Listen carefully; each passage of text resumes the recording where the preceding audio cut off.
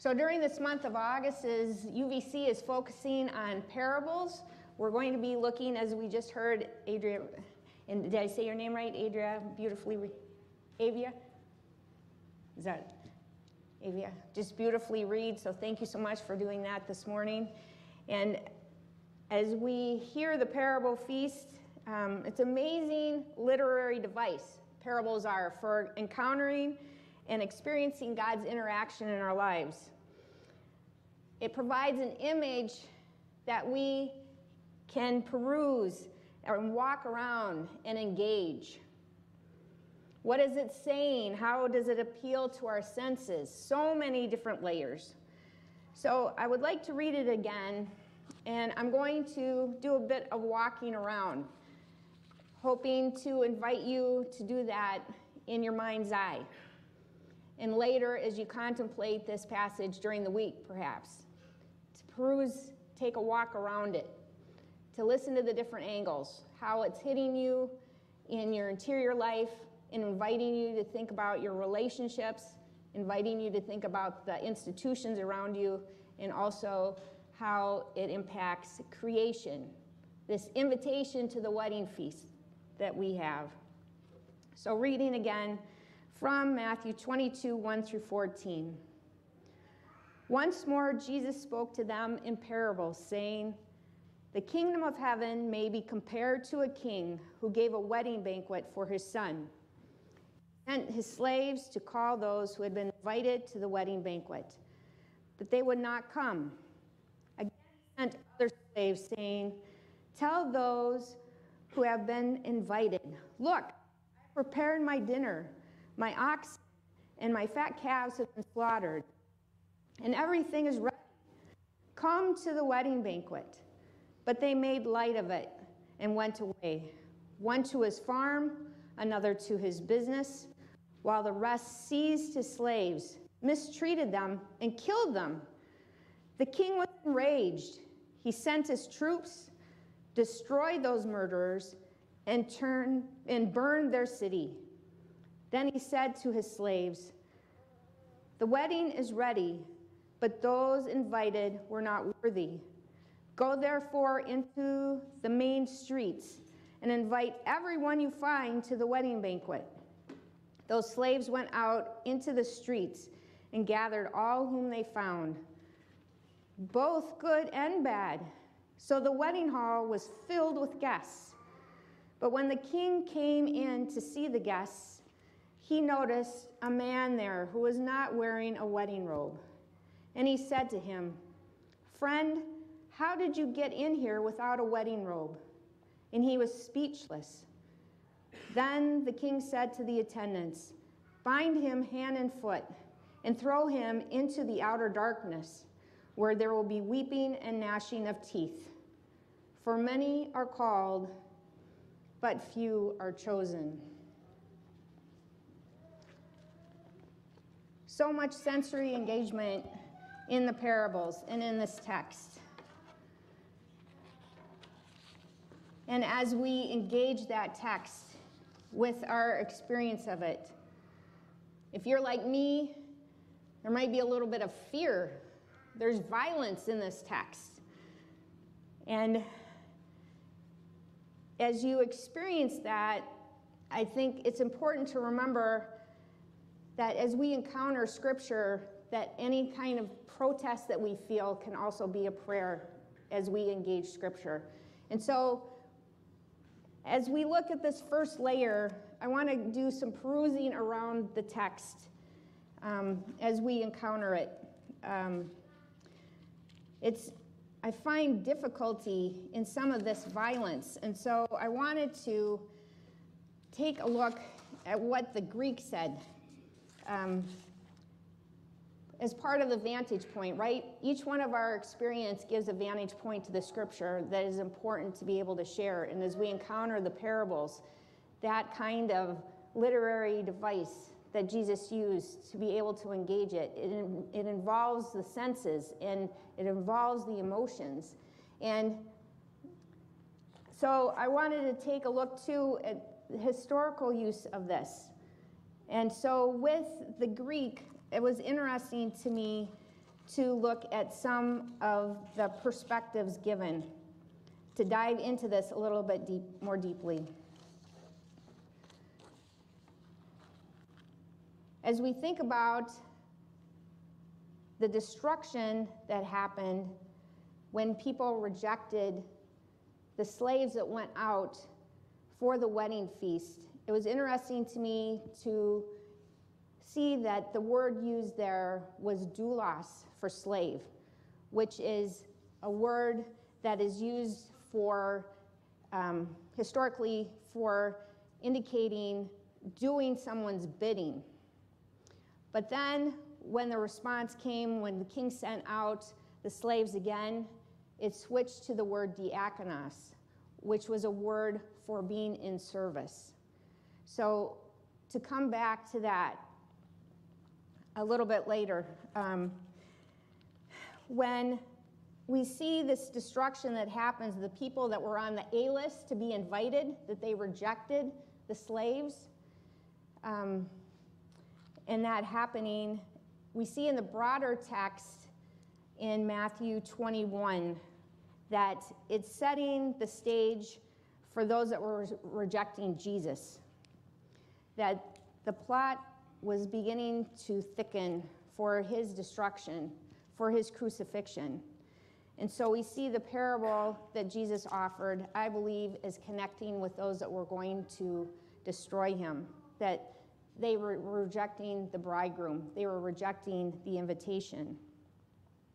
And historically, those that were called, as the king was inviting those to the feast, if you think about the prophets that went out and the destruction that was experienced too, as they declared who God was and were inviting people to the relationship of the feast, that the destruction that happened there.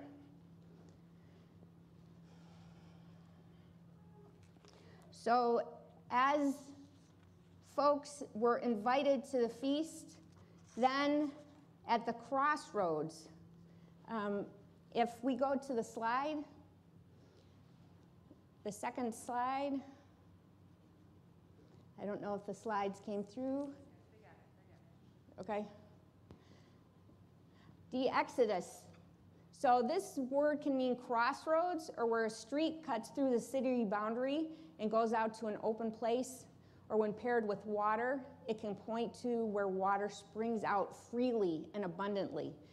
So these people now that are being invited to the feast, they're at a liminal place. They're at a place of the crossroads. They're at a space where there is a possibility of openness.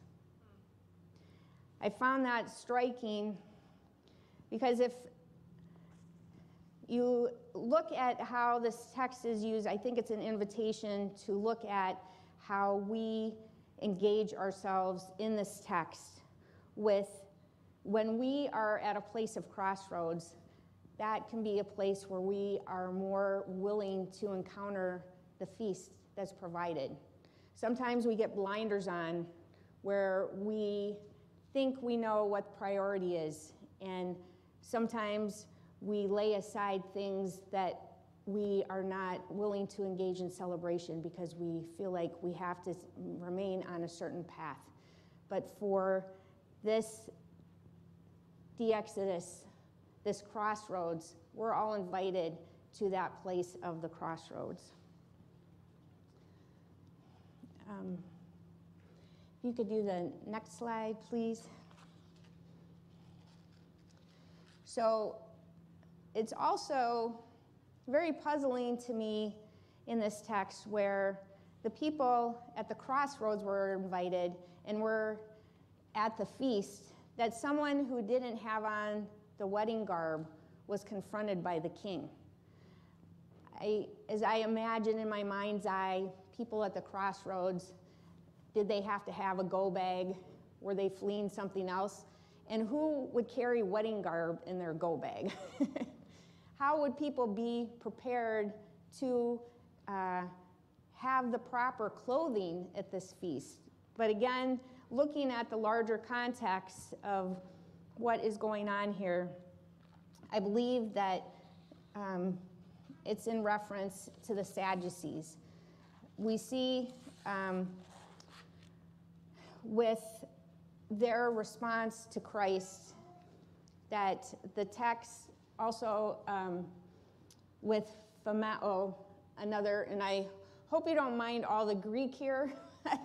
I found it exciting in this text to just be able to examine some of the layers of what's happening. So phomeo, where it can mean muzzled or silenced, and is also used in Matthew 22:34, where the Sadducees were silent before Jesus. So this muzzling of the man who did not have the wedding garb that was thrown into darkness, I believe is some response to the Sadducees later, who when they saw and were engaging Christ and experiencing his possibility of wonder and remaining silent and not being willing to engage it. It's the same word. So I think the parable is engaging that situation of helping and inviting us into how do we put blinders on? What are we not willing to engage in? And another thing that was interesting to me, that this whole idea of binding, and when he was thrown out, there was some discussion of the binding of what is regarded as bound or loosed in the law itself. So you can see this interaction of how people engage the law and what they impose on others, and perhaps how the feast is rejected at play in this parable.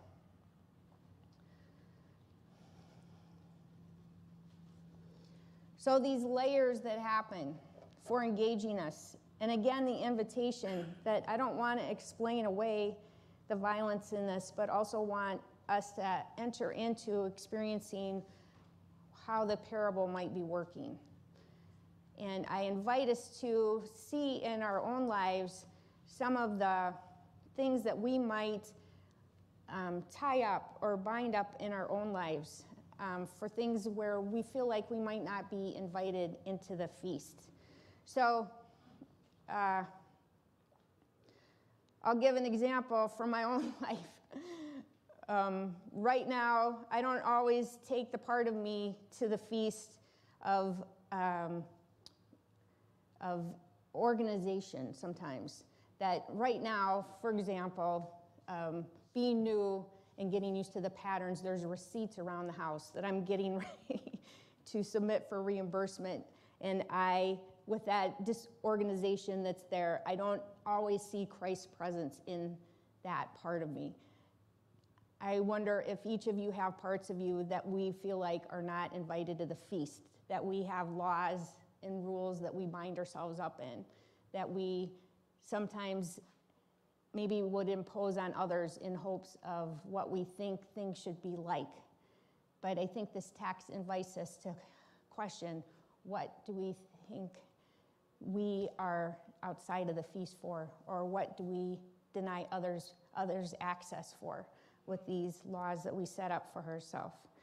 So the receipts, that's kind of a benign example, but I also know in my own life with some experience that we've had in our family with medical challenges, that not always seeing that God is present in that. Even though there are miraculous moments, there are times of intense presence, but sometimes I feel like this should not be.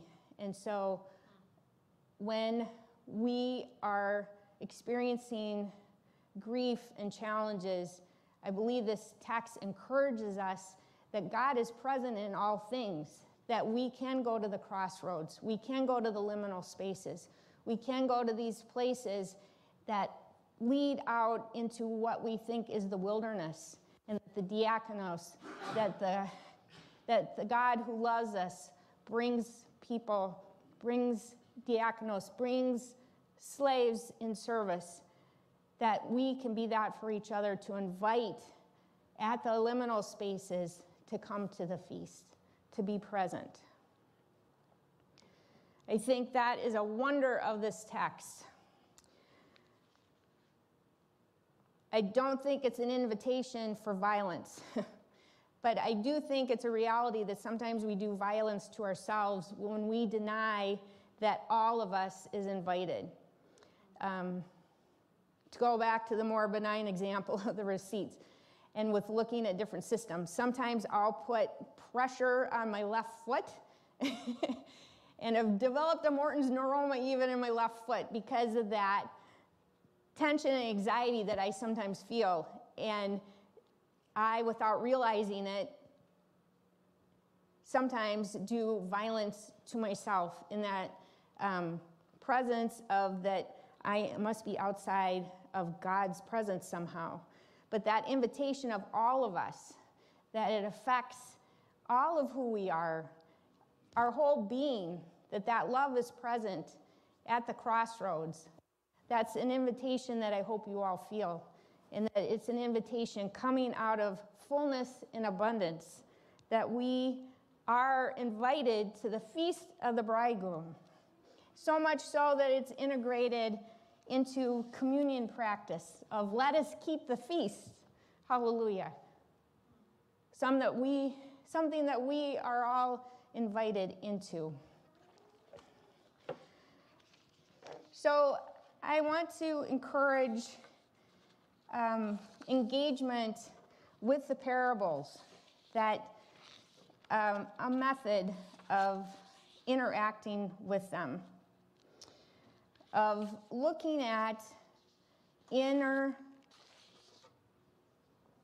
experience of the parable. What within ourselves do we think is not invited? What within ourselves do we project onto others that they are not invited? It will happen. All of us, as we think about who to bring to the feast, that we do have certain folks that maybe come to mind first and others that we struggle with, but through the grace of God to be able to contemplate that. And that's an interior process too, that we sometimes think that we have to leave this part of us behind in order to participate in the feast. But that's not true. That redemption is for our whole being, that we are able to participate fully in the grace of God. We don't have to leave any part of ourselves at home or away. Bring every part of you to the feast. And in that acknowledgement, it can change how we look at others, because it's so easy to project what we are denying within ourselves to say to others that you're not invited to that. So that grace that we realize within ourselves can transform how we are able to perceive who all is invited to the feast. So the layers of looking at interior self, and then looking at family and relations. Certainly during COVID, many of us had struggles of who is invited to the feast. I know in my own family, just the vast opinions on how to engage one another, that could be a challenge. How do we center ourselves in love? How do we center ourselves in the grace of God as we navigate who comes to the feast? And how do we engage each other? So looking at the inner self, looking at family and friends and relationships, and then in institutions.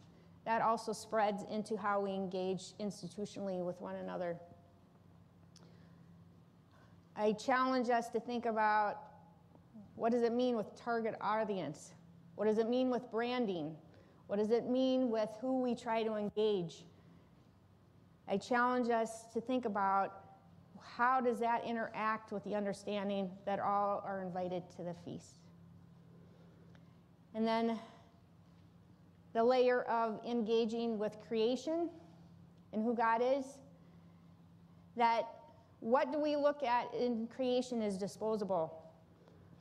What do we look at in creation as not having a place? What does it mean when we are engaged with all of creation? It can be an overwhelming question, and we can realistically deal with different bits and pieces at a time because it can be so overwhelming, but yet at the same time, this layer of being able to engage and to invite even creation into the participation of the reality of the feast of the bridegroom, that all are invited, that all have a place.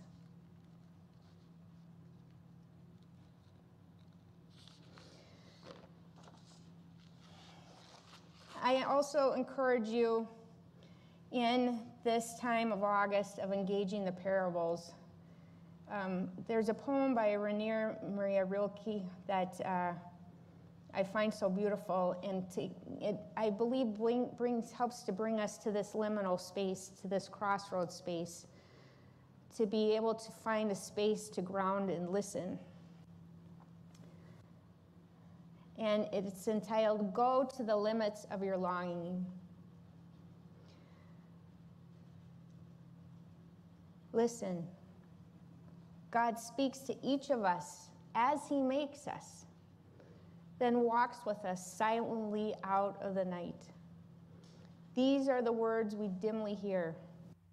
You sent out beyond your recall. Go to the limits of your longing.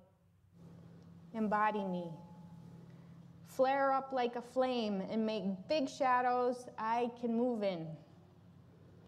Let everything happen to you, beauty and terror. Just keep going. No feeling is final.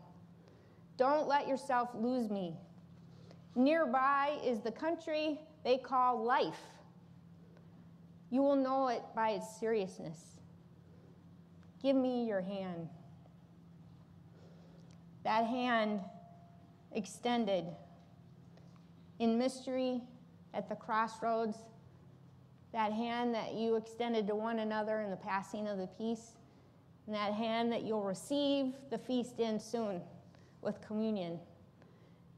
May you find yourself at the crossroads of grace, at that de-exodus.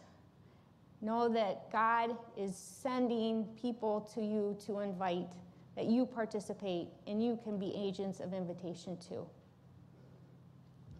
Amen.